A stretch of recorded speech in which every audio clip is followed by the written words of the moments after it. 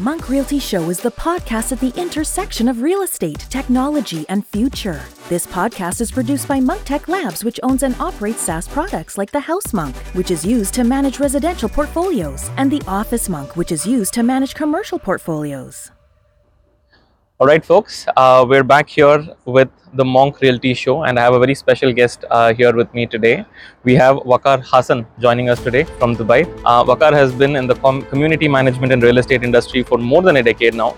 He has his own company, Etihad Community Management, where he is the founder and the CEO. He is an active member and was the first elected president of CAI, the Community Association Institute, for the Middle East chapter. It's a global body. He's also an author, which is something that I found out today, very interesting. His book, A Practical Guide to Community Management in Dubai, is available for purchase for anybody who's interested.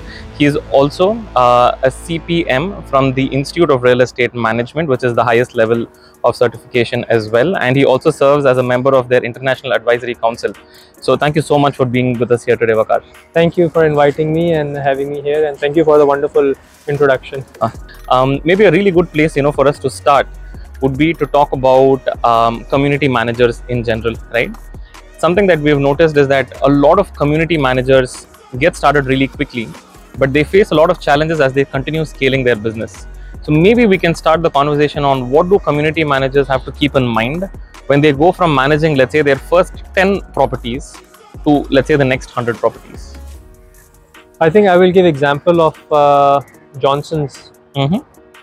Johnson & Johnson is one company where they believe that how a large organization can operate as a small organization. So that is the key. The larger the organization gets, the more they get stuck up with bureaucratic procedures, and they lose focus on what really matters. So even though everybody wants to grow big, but even the largest of organizations, they want to operate as small enterprises, right? Because small enterprises have got their own advantage. They're closer to the customer, they're more agile, right? Decision making is faster, right? So if any large organization, whether in service industry or production, if they can master the art of operating like a small business, they will get it right. And very interesting. And that is one of the key factors what successful organizations do it. So in the context of the community management industry, like what would be the implication there? I think it's the same. Operate like a small business. Don't get too obsessed with your corporate.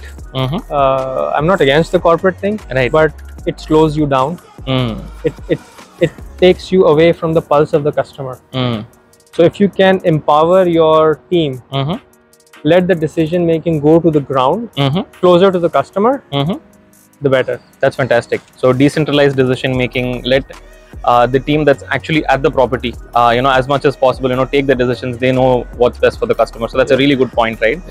Let's talk. So one of my favorite points to discuss is we all know the difference between a bad community manager and a good community manager. But what could be the differences between a good community manager and a great community manager? So I will add property managers to the equation. Sure.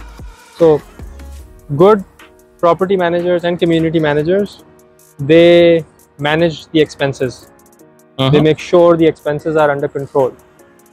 Great property and community managers also look at the revenues. So they make sure that not that you are spending excessively and without any justification, but they are focused on making sure that the revenues are maximized. And even if you have to do a little bit of extra expenses, but if that justifies the extra revenue, that's what makes a great community and property manager. Interesting. So let's say for a mid to large company that wants to follow that advice, right? What are some practical things that they can do to make that move from good to great? So what some of the good organizations globally do is, even though budgeting is a cumbersome process, everybody hates it. From big organization to small organization, it's people feel, this is like where most of the productive time is wasted on, doing that budgeting. But a good thing to do is when you are giving this budgeting time to your managers, you ask them how will they be able to manage if they were given 20% less, and what more can they achieve with 20% more. So they can justify, and that gives them the feeling of being in control, and what they can do with more and how they will be surviving in less. And then the decision makers can then make the right call of how to align that with their overall organizational objectives. It's a really interesting point, because when you hear from the managers directly, hey, I can still achieve this with 20% less, that becomes a very easy scope for potentially cutting down. And when you ask them what can you do with 20% more, it gives them also an opportunity to show their creative juices, right? Exactly. Like, give me an extra 100,000 dirhams per month and I'll make this happen for you. It really gives a really good opportunity all around. So that is all where the creative ideas and innovation in service industry will come. You let the managers think what they can do with some extra money. That's very interesting. Like, because we touched upon creativity and so much of community management as an industry, it's a blend of art and science, right? So like we can't bucket it in one particular side of the equation. What do you think are some creative ways where community managers can engage the community better? It's more to do, it's a holistic approach. If your community managers are empowered, your property managers empowered, that will solve a bulk of the problems. A lot of problems in the world and in the corporate world, in the service industry, are because we can't do simple things. And a lot of successful organizations, what they do right is they get the simple things done. Right. And if you do the simple things right, that is what will set you on the path to success. And that comes from empowering your team. If they can solve customers' problems, that will uplift their morale. They will feel a sense of achievement when they solve customers' problem. That's a lot of satisfaction when you solve somebody's problem. And it is a big demoralizing factor that even if you're working in one of the best companies, best systems, but you can't solve the customer's problem and you're stuck in that bureaucratic and SOPs, it's demoralizing for the managers. Of course. So I think that is where the success formula lies. Fantastic. So let's talk a little bit about the market that we're in, like Dubai and UAE, right? So we see this from all parts of the world that like we keep going to. Every geography, every region gets a few things right and gets a few things wrong. Maybe not wrong, but like they could do better types, right? So with respect to, let's say, Dubai as a market, what do you think is one thing that this market in community management gets right, and what do you think could be something that this market can do better on? I think community management industry and professional body in this market, particularly in Dubai, what they did right was the education and professional credentials. Our community managers, like a majority of them, they have professional credentials. They have completed their education. The partnership with Community Associations Institute, which started like in almost 10 years ago. Then we got the chapter officially here in 2017. That gave a lot of professional backing, credibility, confidence to the community managers. This is way more than the property management side, which is still influenced and more obsessed with the broker mindset.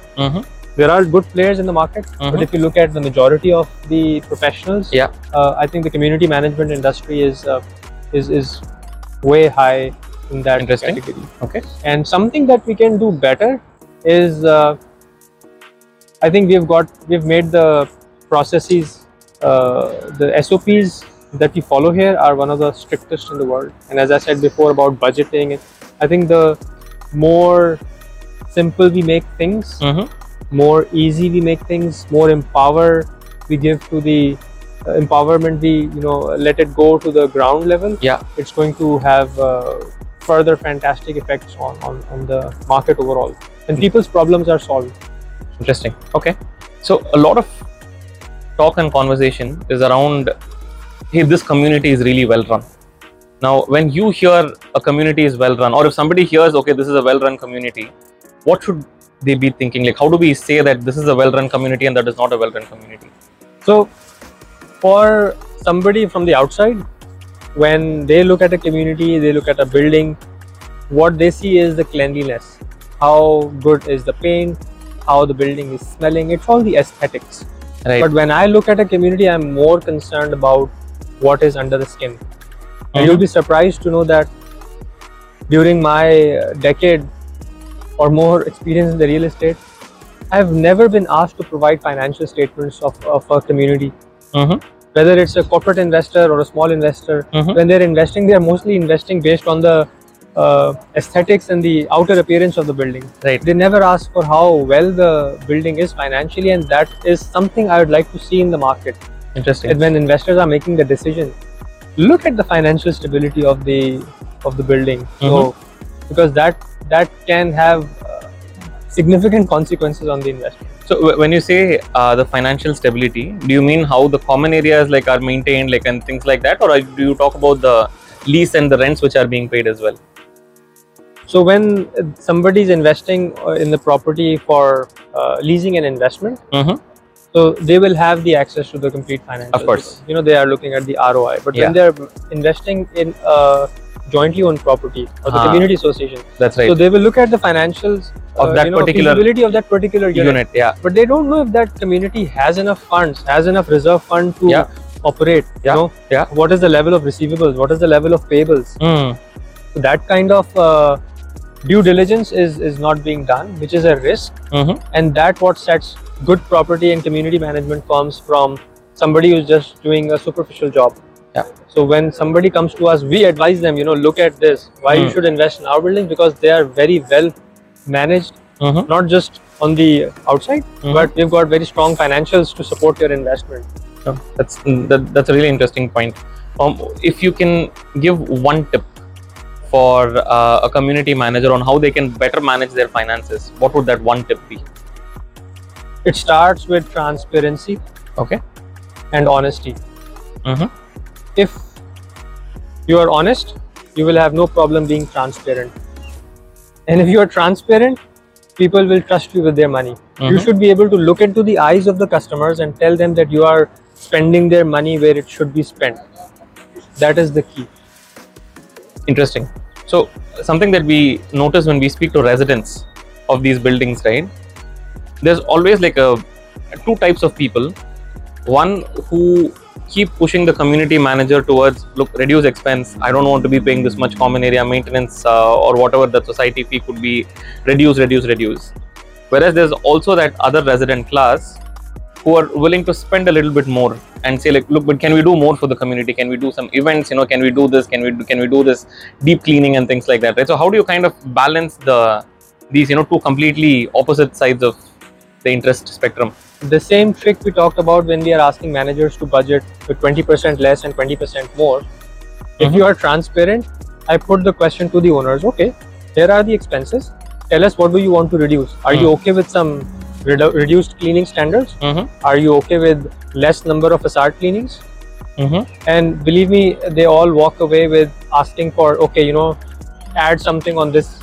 So it's always a mix of somebody wants the lobby furniture to be upgraded, right? But they don't understand that how important it is to spend on the chillers, right? And it is our job to explain it to them that even though you don't see the chillers being maintained, but they are very important in the summers. Of course, so you will feel them. You can't see them, but you feel the air conditioning, right? And they understand. Correct. So I think the transparency part works wonders. If you are open about your expenses with the customers, they will understand. Nobody is that rigid. A very small minority which you can get away with, but majority of the people, they will understand how you are running the community, where the money is being spent, and once they understand how this money being spent is actually benefiting them, enhancing their investment, they are very happy to do it. Interesting. And so much of community management itself becomes about the community manager who's on site, right? Like at any particular property. What are a couple of attributes that you would love to see, or that whenever like somebody is interviewing, for a community management role, in your company, what are those 2-3 key attributes that you see that you're like, okay, if this person has these 3 attributes, they will make a fantastic community manager? I think it's the personality. If you are able to get along with people, if you don't get upset with people who are upset, if you are able to listen to people's problems and solve those problems, if you love helping people, this is something that I look for. It is the attitude. good communication and having empathy for customers, because they've spent a lot of money buying property. Yeah. And if they are upset about something, Yeah. we should not feel frustrated. We should not feel that guy is being petty. Yeah. We should really put ourselves into their shoes. Yeah.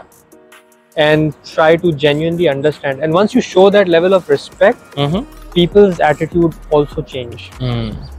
So it is our responsibility that with our positivity, we change the other person, right, and bring them on our side. Right. So that is the kind of thing that I look for in my team. That's a very interesting point, especially the one about empathy, because what we notice this, of course, with property managers, community managers, even facility management staff, right? It's for all of the professionals, that residential asset is their place of work, but for the people in that building, it's their home. Yeah. Right. So not having access to, let's say, the chiller is not working, even if it's just a 1 hour thing to fix, but they still have to live without an air conditioner like that too in the middle of the summer, especially in these parts of the world. So it gets very frustrating. So your point on empathy is very interesting. Patience, of course, is like also an interesting attribute, and just having that core, communication and interpersonal skills. It's all. If you are going to treat your customers with respect, that is something which will have a positive. If you're not going to respect them, and that could be just inside a thought inside you. Yeah. It is going to have a vibe. Yeah, right. It is going to affect people, feel whether you are genuinely respecting them or not. Yeah. So what I tell my team is to genuinely respect the customer. Put yourself in their shoes and feel their problems. And no matter how petty you might be feeling it, but understand that it is the genuine problem for them. It is something that they're feeling it. Try to solve that problem. And if you can't solve that problem, explain it to them your limitations. Yeah. Yeah. And treat your customers as one team. Yeah. No, fair enough. Maybe one quick point we can touch upon, because you spend a lot of your time on the training aspect of community management as well. What do you think are a couple of skills which are really difficult to train new community managers on? I think it's a personal transformation. So there are two aspects to it. You can the personal connection part, that has to come from within. So you can give some guidance to people, but they have to transform themselves in becoming that person people are comfortable with. Yeah. And the other thing is the financial part. So like swimming, you can't learn it in a classroom. Yeah. Accounts and financial management also, you can't learn it on your own. You need to have some theoretical background, some understanding of the terminology. Yeah. So that is, I think, two aspects. Fantastic. So one of the most interesting topics for us, especially because we come from the PropTech world, is the impact of technology on the community management industry and on communities at large. So can you give us some pointers on what we should, how should we think about tech in community management? So I like to share unconventional views. Okay. So tech for me is like growth for the sake of growth is the characteristic of a cancer cell. Right. Similarly, tech should be used as a means to an end. Tech in itself is nothing unless it fits somewhere into your entire proposition. How do your customers want it? For example, I want some things at the tip of my thumb. I want to do something in the app. I don't want to spend time of talking to someone, explaining it to them. I want it done automatically. But there are some customers who are not so tech friendly, especially in the real estate. A lot of real estate owners and investors, they are from an age group which is not very technologically comfortable with technology. Right.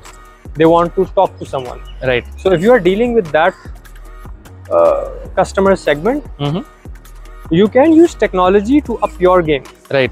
To have everything at your fingertip, but you should at the same time offer that personalized service. I'll ask you a question.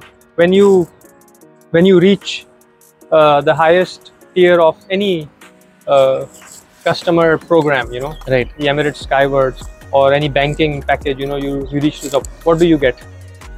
We get a personalized experience. Personalized service. So this is where even community managers and property managers, they need to gauge what their customers are comfortable with and then balance it. So technology is essential because you cannot give that personalized service unless you have the data and the technology to support you. Right. You can't be fiddling with a lot of papers and Excel sheet if somebody calls you and asks you for something. But if they call you and they explain to you their problems and you have that data, you have the technology to support you, you can do a fantastic job. This is my view on integrating technology in the overall equation of providing a good customer experience. Interesting. Now, when it comes to technology itself, right? Yes. And there are so many solutions that are in the market. Now, are there any solutions which you're looking for in the sense that I wish this technology existed, but it doesn't yet exist, or I wish this software existed, I wish this app existed, but it doesn't currently exist in the market? There are two things that I look at that, you know, in two ways. A lot of things are simple that are not getting done. So a lot of successful organizations, they do simple things right, and that is what is missing in the market. Right. Simple things done right. That comes from employee empowerment. If there is any technology that can help and augment that employee empowerment to solve problems, that is something that needs to be done. The other thing is, you'll be surprised to know that property managers, real estate investors, or anyone who is involved with real estate, firstly, there is a age segment. Of course. It's not young people who are a lot of property owners and investors. It's a certain age segment. And also, this is the kind of mindset that is dealing with tangible assets. They are very pragmatic people. Right. You need to give them pragmatic solutions. And a solution that they implement has to have some tangible effect on the income statement and the balance sheet. You know? Either it is giving some revenue or it is increasing the asset value. So, Institute of Real Estate Management, they do these technology insight survey. They ask questions to property managers in US and Canada. Would you like to take a guess what is the most popular prop tech there? Has to be maybe CRM. No. Property management software. No. Excel sheets. No, it is, even though Excel sheets are still very popular. Right. Property managers in US and Canada are using drones, which sounds very fancy, but drones are being used and they are the most popular prop tech for doing the mapping, doing external surveys and everything. That gives us the idea that if something has a practical use, only that technology will be adopted. And it's not just, even though the technology may be very good, very fancy, solving, making life easier for tenants, but unless it is having some benefit, some return for the property manager or the real estate investors, it will not catch up.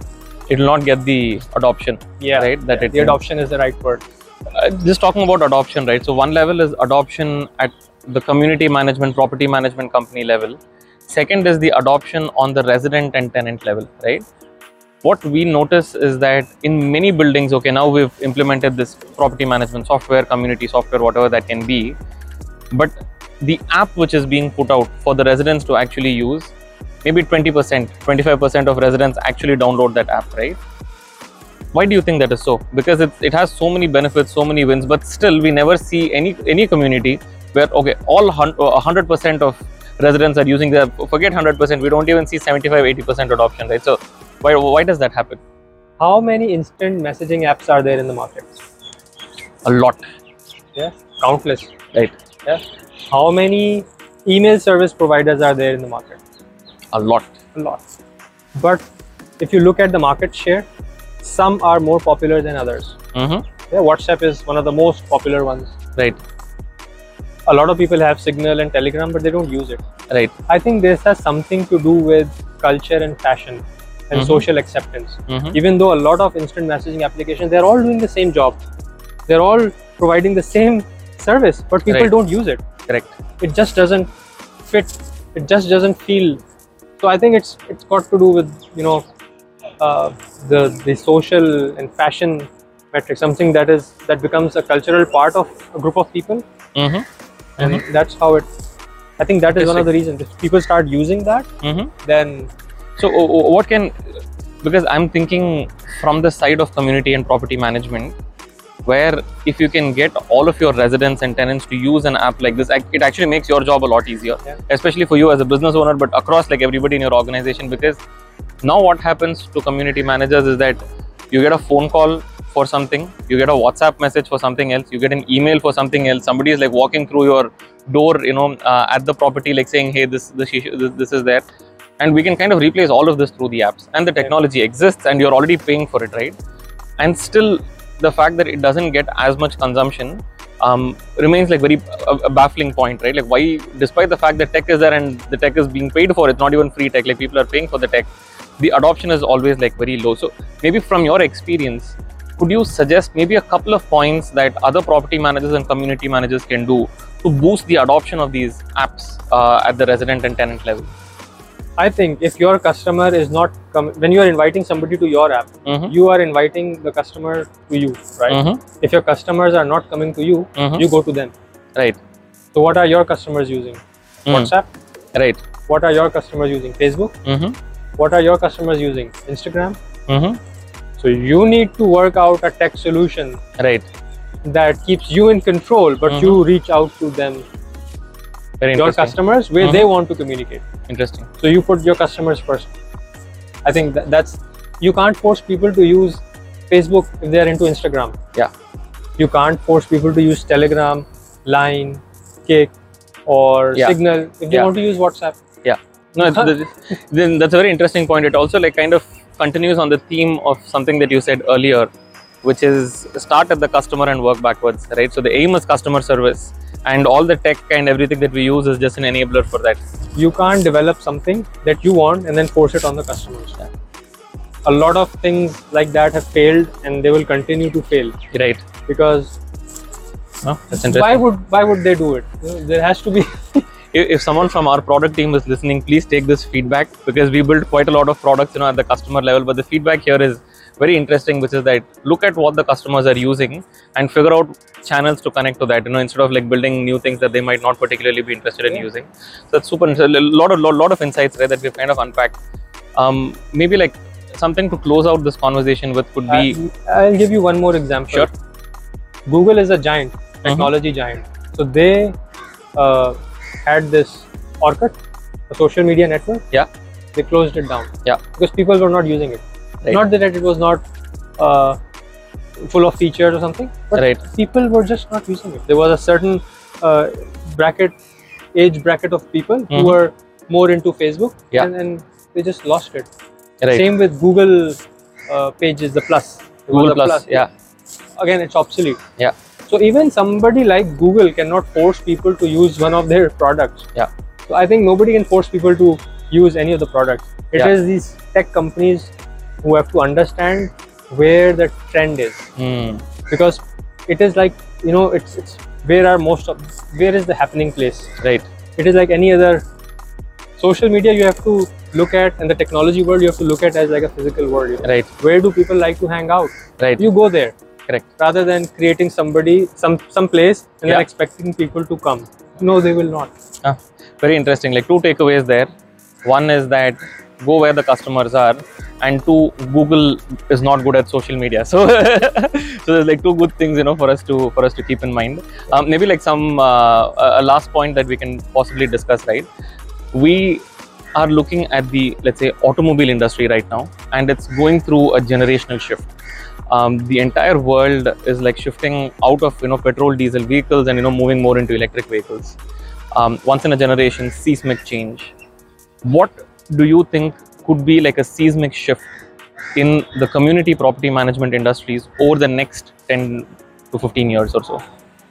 This is very difficult to predict. The way technology is advancing, it has always been like that. A lot of people like to say we are going through unprecedented times. I hate that phrase, because this is the time of unprecedented change, unprecedented innovation. I don't agree with that. If you go back in history, when the world was going through world wars, It was unprecedented time. Right. There were big pandemics in the 1930s and 40s. Yeah. There were global wars taking place. Yeah. People had education break for years. Mm-hmm. There were, then Right. you look at the generation who was growing up in the 80s, Mm-hmm. 70s. There was Mhm. Cold War. Right.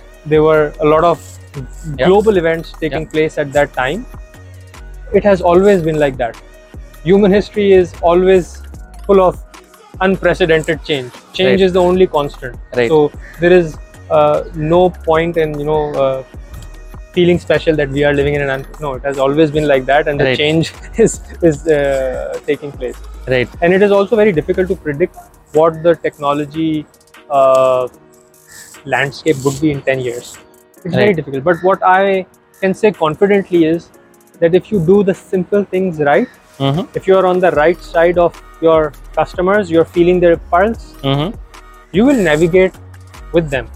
Right. You will all go there together, Right. rather than you envision something Mm-hmm. and you start following that trajectory, Mm-hmm. but the world goes somewhere else, and Right. you will end up somewhere else where your customers are not there.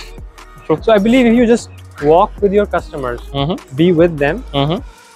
I think you will land up at the right place in future. Fantastic. That's like very nice to hear. We can keep talking, like for the rest of the day, but I think like we'll kind of end up running out of time. Waqar, thank you so much for sharing these insights with us here today, and hope to like speak to you maybe in a couple of years and see where things stand then. Thank you, Ajay. It was a pleasure meeting you. It was a pleasure meeting you as well. Thank you. Thank you so much. Thank you. If you like the show, please don't forget to give us a rating or review on Apple Podcasts or Spotify.